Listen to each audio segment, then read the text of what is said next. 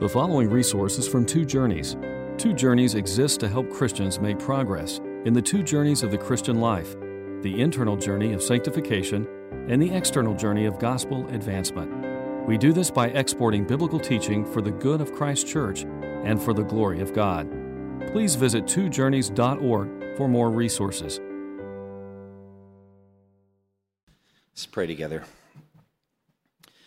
Father, we thank you for your grace to us in Christ, which we experience day after day. O Lord, we who have been born again by your grace, you have done a marvelous work in us, taken out the heart of stone, and you've given us a heart of flesh.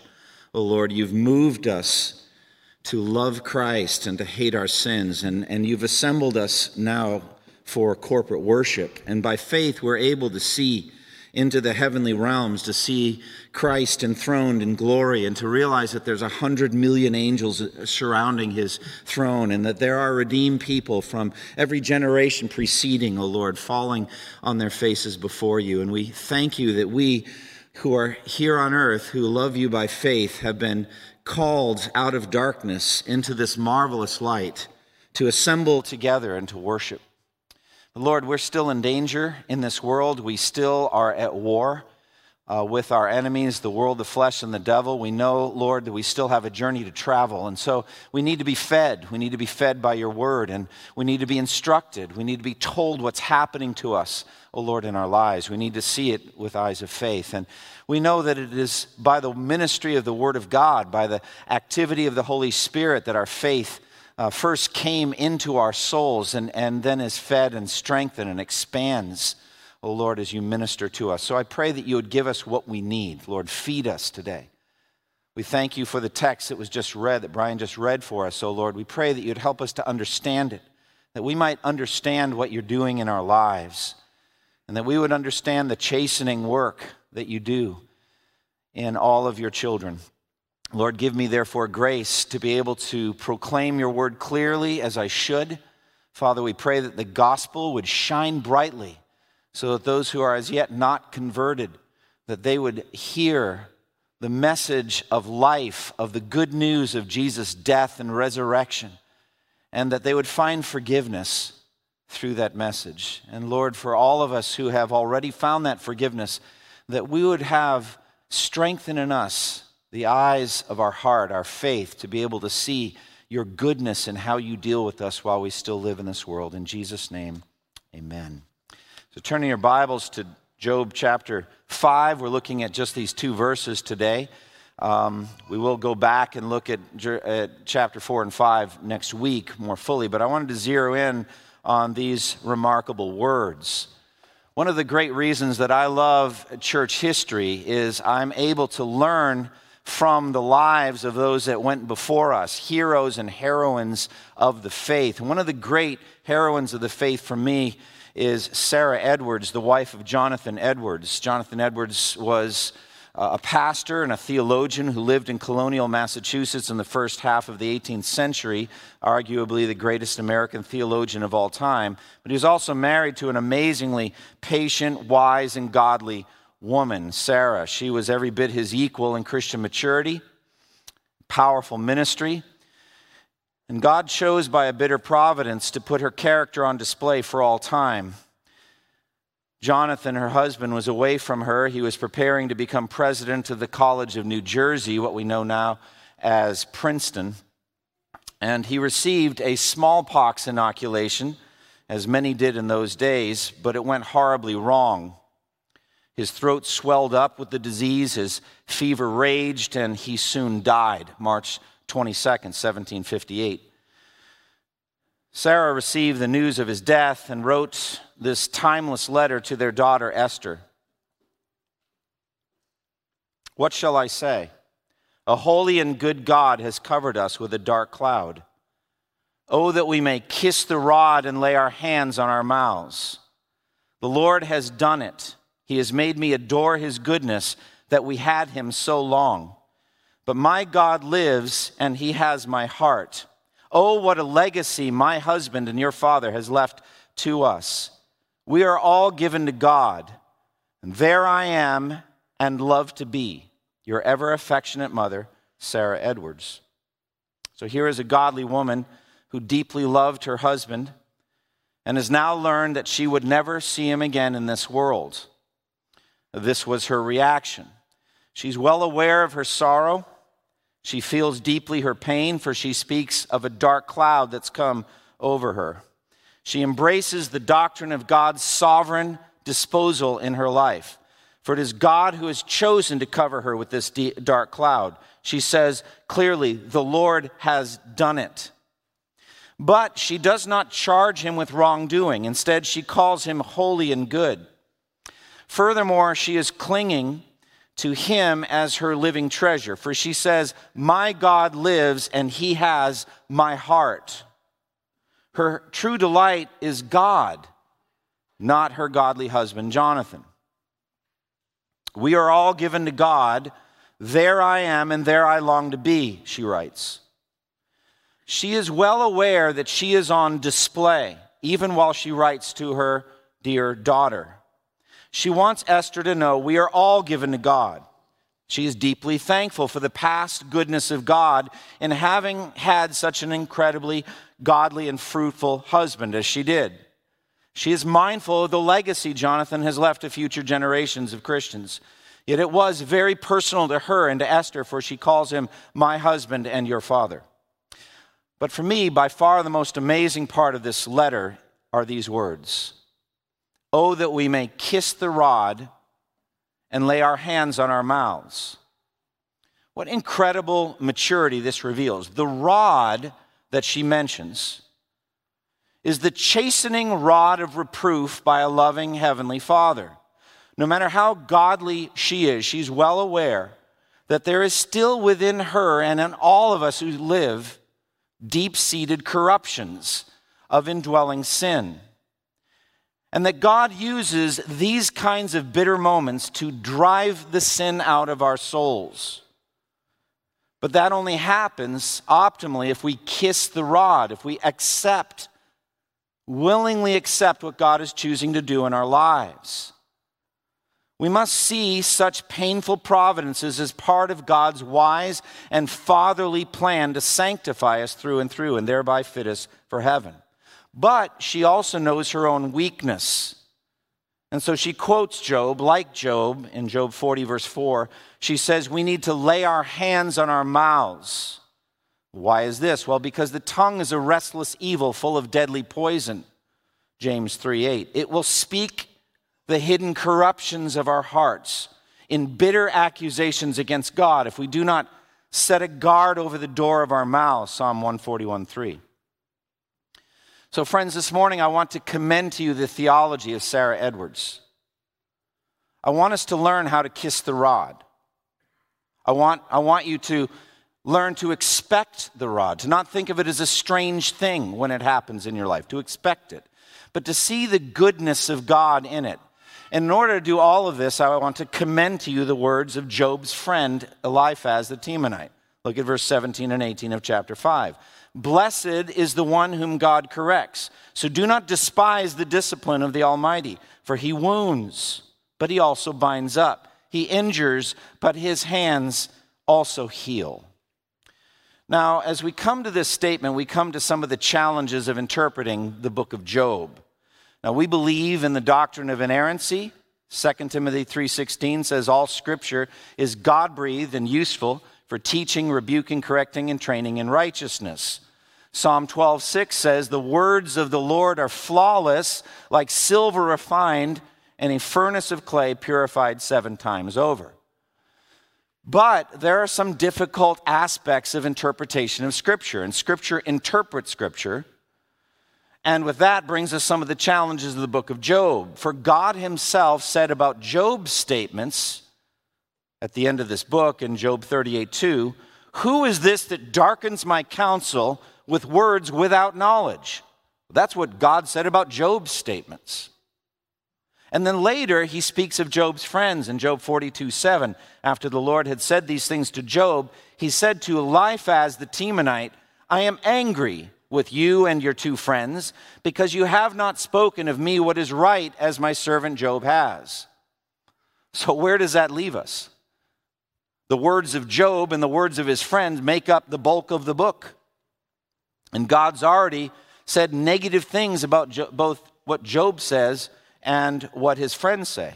And yet, later in redemptive history, the Apostle Paul quoted Eliphaz the Temanite as he was writing 1 Corinthians. The plot thickens for us in interpretation. The Holy Spirit moved Paul as he's writing the inerrant scripture, 1 Corinthians, to quote Eliphaz. Job 5:13, Eliphaz says, he catches the wise in their craftiness, and the schemes of the wily are swept away. Then Paul wrote, under the inspiration of the Holy Spirit, 1 Corinthians 3:19, for the wisdom of the world is foolishness in God's sight, as it is written, he catches the wise in their craftiness.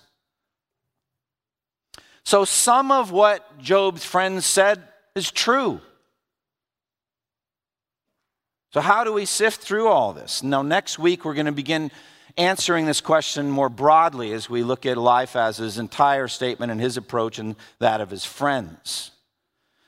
But today, I want to lift up this statement because I find it corroborated in other scriptures. And I want us to ponder it. Blessed is the one whom God corrects. So do not despise the discipline of the Almighty, for he wounds, but he also binds up. He injures, but his hands also heal. I want to walk through this as true and helpful to us in the Christian life. First, behold, blessed is the one whom God corrects. Let's unfold Eliphaz's statement. Blessed means happy in God, richly blessed, richly gifted by God. That's what he means. And the word corrects could be translated chastens or reproves or chastises. The implication is that we're having our sin addressed by God. The discipline is of the Lord. The idea is that we are in the path of holiness through sin. Or some deep-seated inner sin issues in our hearts that we didn't know, some idolatry, some false expectations, some things inside that need to get dealt with. Therefore, since this is a great blessing from God, to have your sin addressed, to have him reprove you for your sin, therefore, as a result of this assertion that you are blessed if the Lord chastises you, you should not despise the Lord's discipline. You should not reject it. You should not refuse it. You should not get angry about it. Or as Sarah said, you should kiss the rod. We're not just going to be neutral about it. We're going to actually be thankful for it. We're going to see the goodness of God in it. Welcome it into our lives. And why is this? Verse 18, because of God's final healing. God's final healing. God wounds, but then he binds up the wounds. God shatters, he strikes, he injures, different ways of translating. But then his hands heal. I think about the healing hands of our Savior, Jesus Christ. How often he used his hands as instruments of God's sovereign healing. Again and again, we see this. In Mark chapter 1, verse 30 and 31, Simon's mother-in-law was in bed with a fever, and they told Jesus about her. So he went to her, took her hand, and helped her up. We know that Jesus didn't need to even go see her. He could just speak the word and she'd be healed. But he just loves to touch sick people and heal them. He does the same with a leper who no one would have touched back in those days. You'd be unclean. But Jesus was never made unclean by touching a leper. He made the leper clean. As light drives out darkness, so Jesus' health drove away sickness. In Mark 1:40 through 42, it says, a man with leprosy came to him and begged him on his knees, if you are willing, you can make me clean. Filled with compassion, Jesus reached out his hand and touched the man. I am willing, he said, be clean. And immediately the leprosy left him and he was cured. He did the same with Jairus' little daughter who was dead. He took her by the hand and said, Talitha cum, which means, little girl, I say to you, get up. And she got up. He took her by the hand. I love how in the movie Jesus of Nazareth by Franco Zeffirelli, mid-70s it was made, just beautiful, the light streaming in from the window, and Jesus bends over her, and she's just laying there. And he zeroes in on his hand, and it's shining in light, and he reaches down and takes her hand, and then her eyes start to move, and she sits up and hugs him. It's just very powerful. And so you've got the hand of Jesus picturing what Eliphaz is talking about. His hands will heal. So God wounds us and hurts us deeply. Then with his own hand, he binds up the very wounds that he has made. Hosea 6, 1-3 speaks of this. And I love these verses, so I commend them to you. Go study them this afternoon. They're so beautiful. Hosea 6, come, let us return to the Lord. He has torn to pieces. He has torn us to pieces, but he will heal us. He has injured us, but he will bind up our wounds. After 2 days, he will revive us. And on the third day, he will restore us that we may live in his presence. Let us acknowledge the Lord. Let us press on to acknowledge him. As surely as the sun rises, he will appear. He will come to us like the winter rains, like the spring rains that water the earth. Now we need to see and understand what God finally brought about in Job's life, how Eliphaz's words came true when it came to Job. James 5:11 speaks about what God finally brought about. As you know, we consider blessed those who have persevered. This is James 5:11. You have heard of Job's perseverance and have seen what the Lord finally brought about. The Lord is full of compassion and mercy. What did the Lord finally bring about? Well, Job 42, 12-17 speaks of some of it. The Lord blessed the latter part of Job's life more than the first. He had 14,000 sheep, 6,000 camels, 1,000 yoke of oxen, 1,000 donkeys. He had also 7 sons and 3 daughters. And the first daughter named Jemima, and the second Keziah, and the third Karen Hapuk.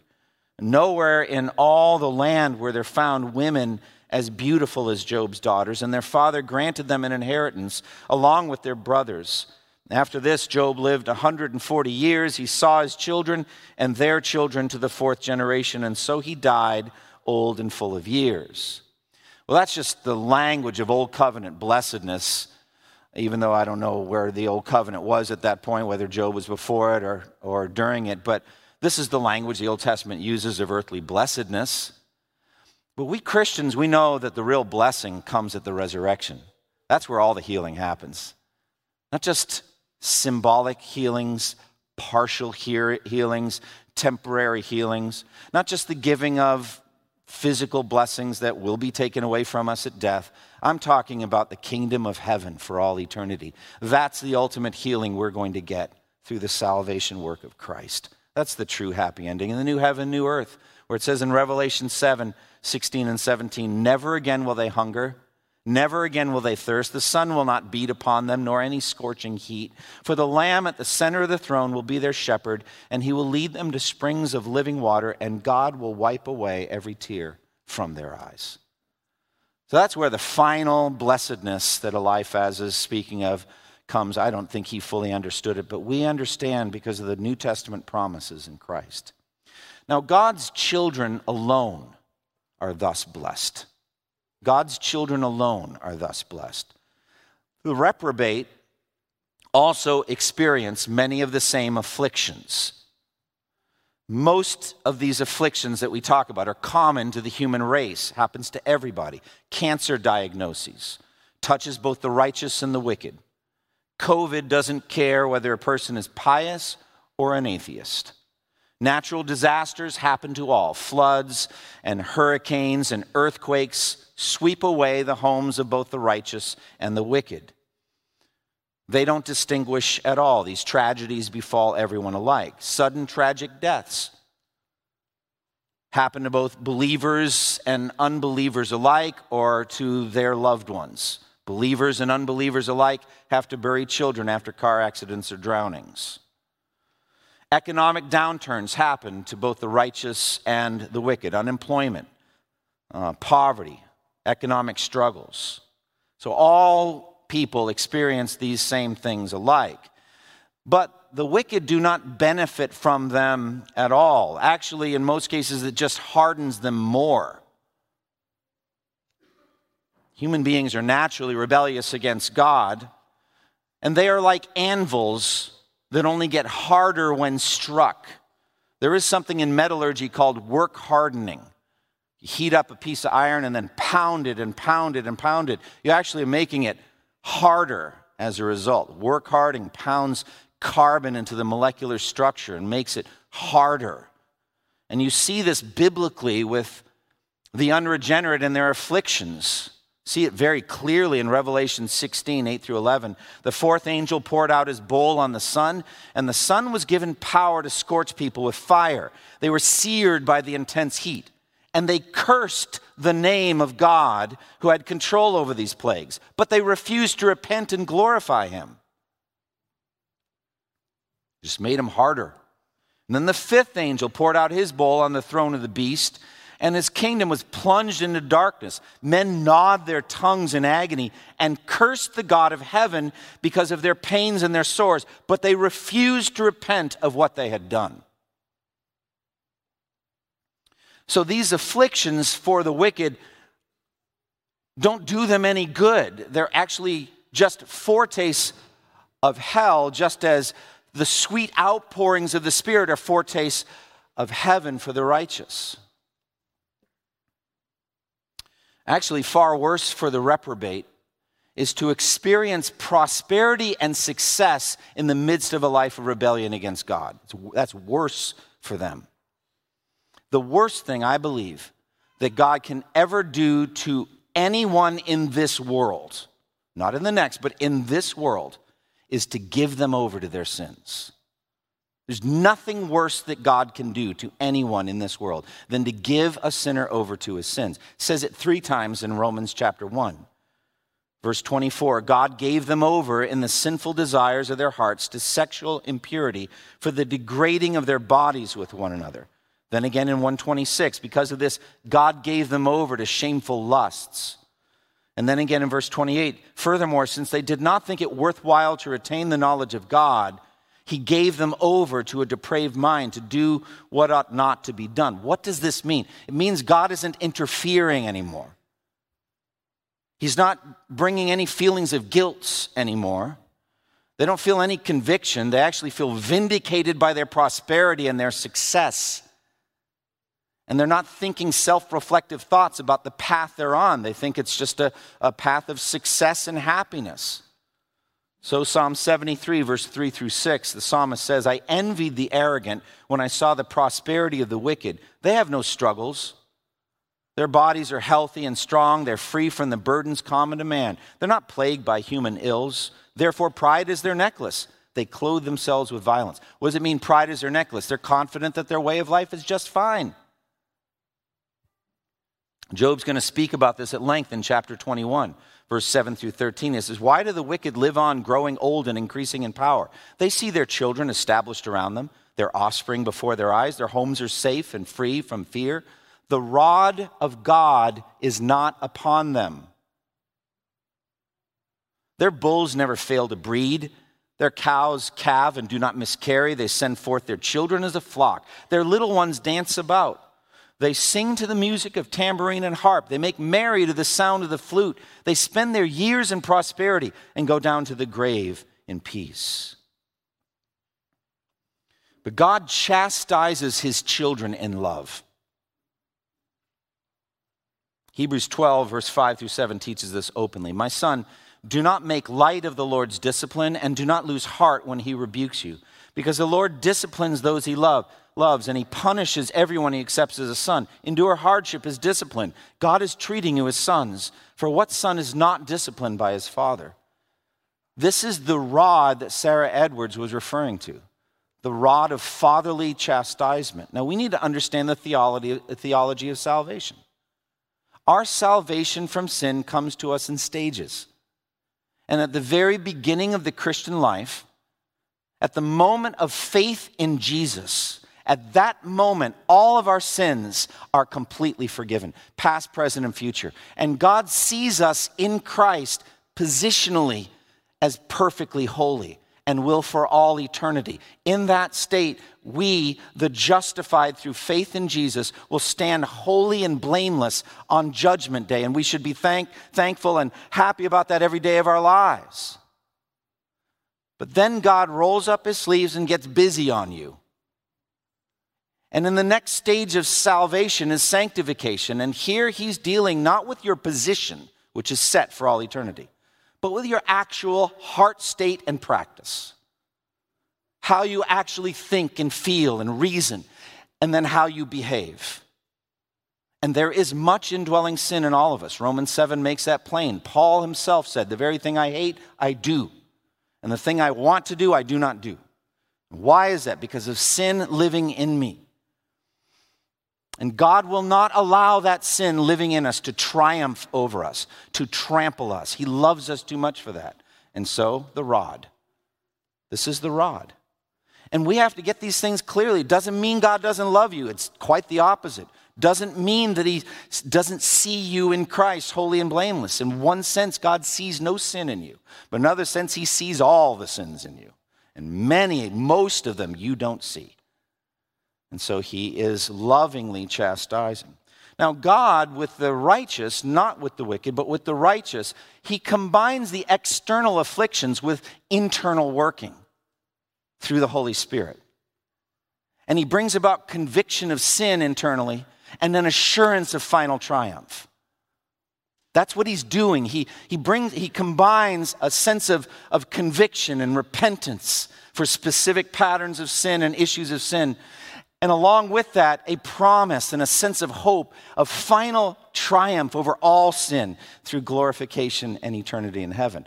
And he testifies with our children that we are testifies with our hearts that we're God's children. Romans 8:15 and 16. You receive the spirit of sonship, and by him we cry, Abba, Father. And the Spirit himself testifies with our spirits that we are God's children while he's chastising us. And that God's Spirit within us tells us in Romans 8:18, I consider that our present sufferings aren't even worth comparing with the glory that will be revealed in us. So that's what the Spirit's doing inside of the righteous while the afflictions are going on.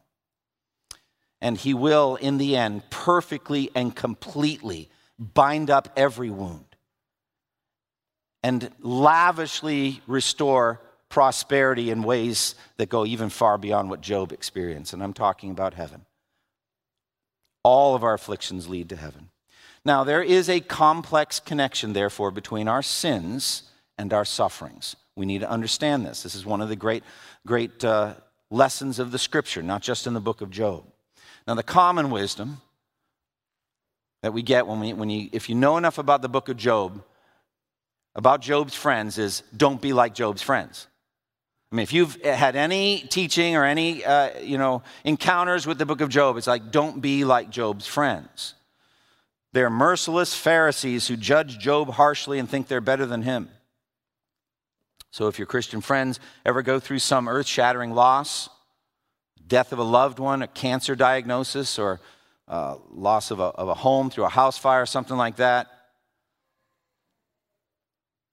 the worst thing you can do, we're told, is to be like Job's friends.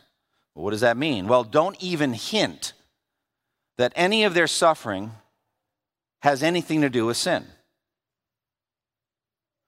The worst thing you can say to, a woman who's lost a child, let's say, is, honey, is there some sin you need to confess in your life?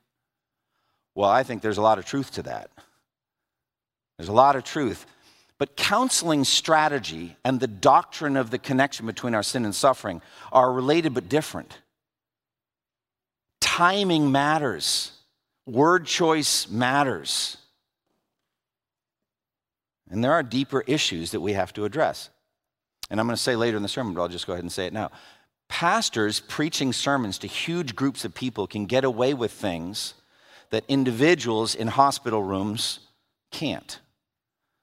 So I'm giving you general biblical principles to help you and enable you to apply them when the time comes for you. Because I'm not singling any of you out. I'm giving you things that the Bible tells that will help you. But then, when the time comes, you probably should behave like Job's friends did initially and put an arm around someone and just be quiet and weep with them for a long time. But it could be down the road, a year or two down the road, that there may be some deeper conversations that you're able to have depending on your relationship with the person.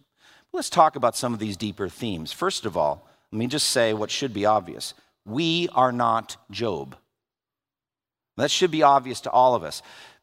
God singled Job out on planet Earth and said there was no one on earth like him. He boasted about him to Satan to that end. Have you considered my servant Job? There is no one on earth like him. He's blameless and upright, a man who fears God and shuns evil.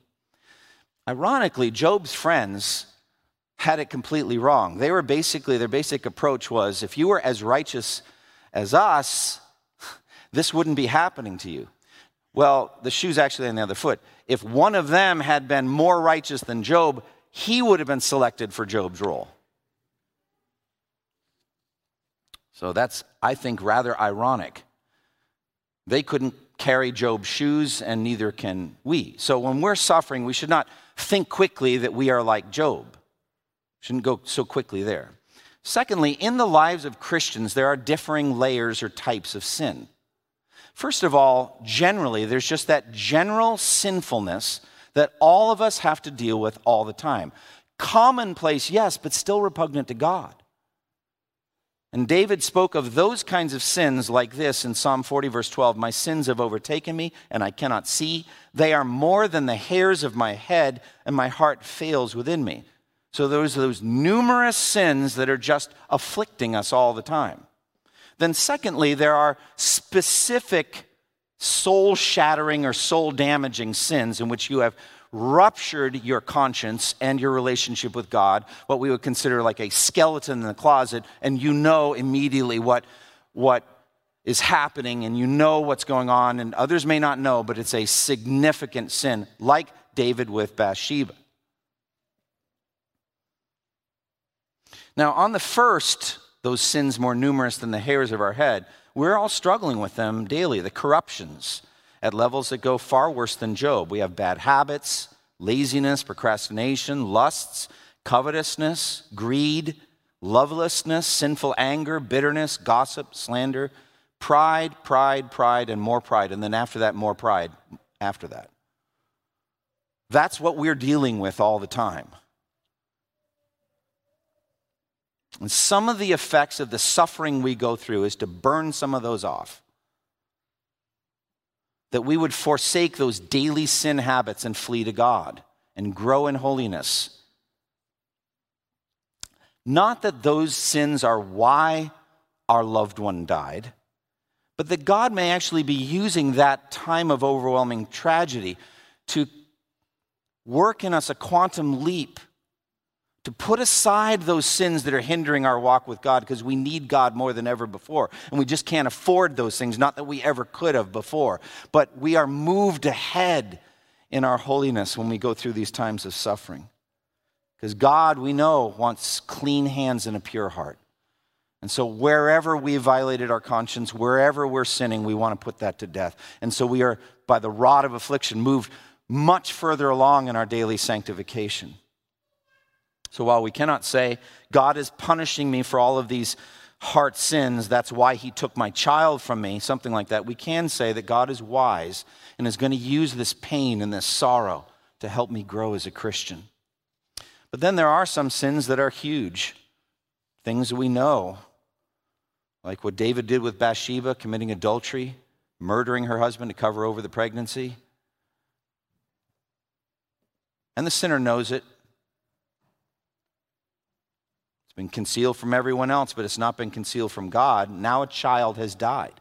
An infant has died. Is there any connection? Yes, there actually is.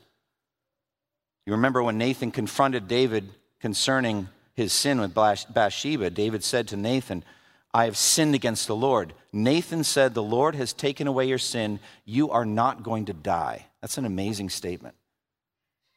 Wow, is that scary to hear that? You could have died. I could have killed you. But you're not going to die. However, because by doing this you have made the enemies of the Lord show utter contempt, the son born to you will die. And the child did die. And David knew full well there's a direct connection between his sin and the child's death.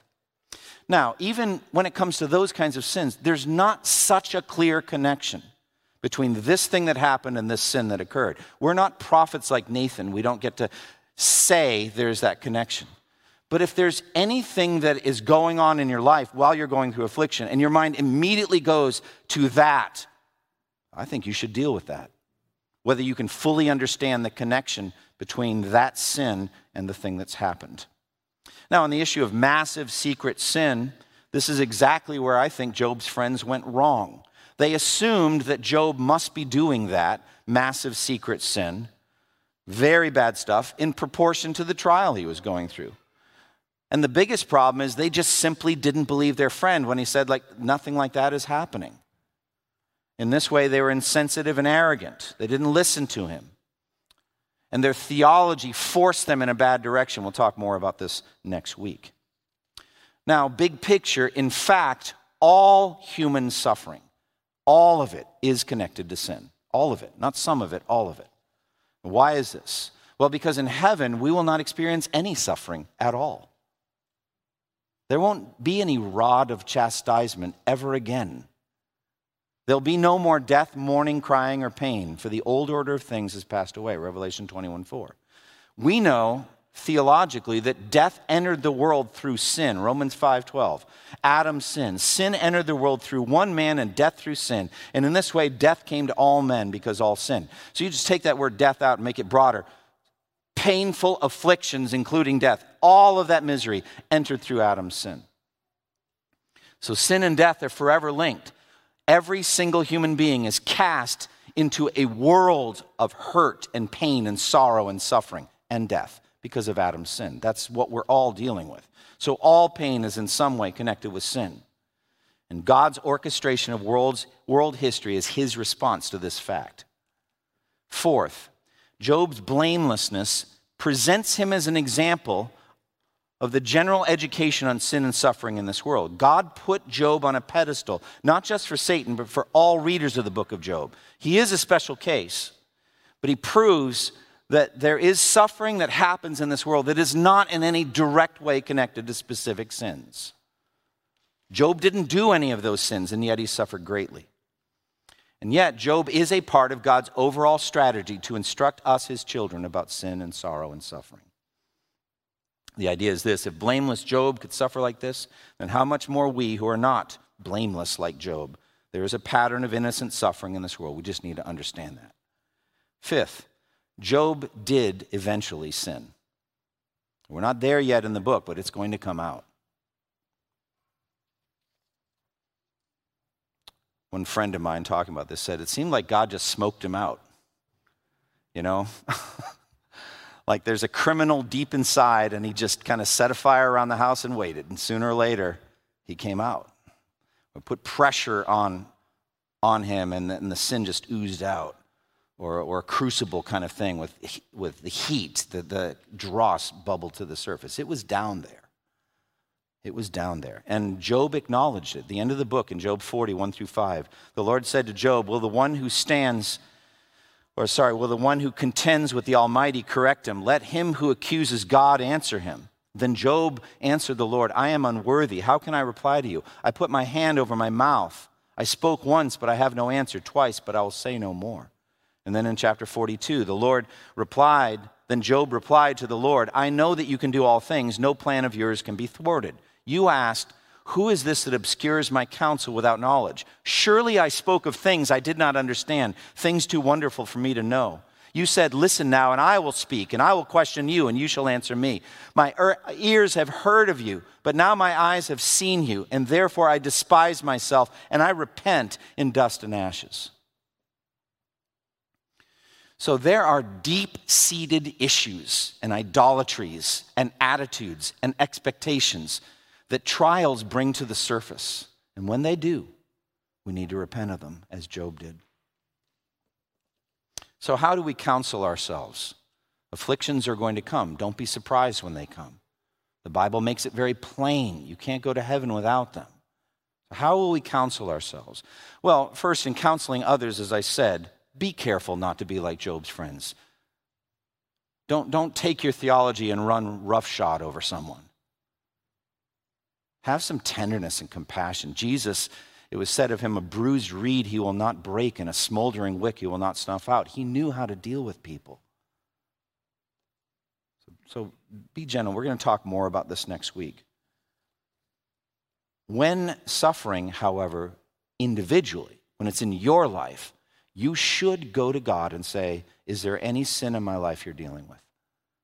And as I've said before, if something pops in your mind right away, you don't even need to wonder about it. Yes, deal with that. Before the affliction happened, this was an issue. Now the Lord is highlighting it. So on the daily issues, sins more numerous than the hairs of your head, they're hurting you. They're hurting you now. They're making your life difficult. We're told in Hebrews to lay aside every obstacle or the sin that so easily entangles us. Like we've got a net and a weight around our waist as we're running a marathon race. Lay them aside. Afflictions are times that help us to unbuckle and lay those sin patterns down. And as we've said many times before, Psalm 139, 23 and 24, search me, O God, and know my heart. Show me and teach me if there's any offensive way in me and lead me in the way everlasting. And then just listen to him. And then as sin appears in your life in the time of affliction, James 4, 6 through 10 are the steps. God opposes the proud but gives grace to the humble. Then humble yourselves. Submit yourselves then to God. That's what Sarah did. That's what kiss the rod means. I'm going to humble myself under what God's doing here. Resist the devil and he will flee from you. Come near to God and he will come near to you. Wash your hands, you sinners, and purify your hearts, you double-minded. Grieve, mourn, and wail. Change your laughter to mourning and your joy to gloom. Humble yourselves before the Lord, and he will lift you up. Final word I want to say is concerning the gospel. A group this large, is it possible that someone walked in here today unregenerate? Yes. In any case, it would be wrong for me to take this pulpit and assume all of you were born again when you began hearing this sermon. Now, you've heard the gospel. You've heard it before. Sometimes God brings afflictions into the lives of unbelievers to cause them finally to flee to Christ. This could be that day for you. I don't know what's going on in your lives, but I know this. There is one and only one Savior for sins. Salvation is found in no one else, for there is no other name under heaven given to men by which we must be saved. Acts 4:12. That's Jesus. Call on the name of the Lord, and you'll receive that gift that I talked about earlier. Justification, full forgiveness of all sins, past, present, and future. Close with me in prayer. Lord, thank you for this powerful word today from Eliphaz. Thank you that you put it in Scripture for us, that we would understand your wisdom in dealing with us. Lord, we know that we've got so many sins in our lives. We thank you that we are forgiven in Christ. But Lord, I pray that we would be as mature as Sarah did when she found out about the death of Jonathan, and that we'd be willing to both kiss the rod and put our hands over our mouths and not charge you with wrongdoing. We pray this in Jesus' name. Amen. Thank you for listening to this resource from twojourneys.org. Feel free to use and share this content to spread the knowledge of God and build His kingdom. Only we ask that you do so for non-commercial purposes and in accordance with the copyright policy found at twojourneys.org. Two Journeys exists to help Christians make progress in the two journeys of the Christian life, the internal journey of sanctification and the external journey of gospel advancement. We do this by exporting biblical teaching for the good of Christ's church and for the glory of God.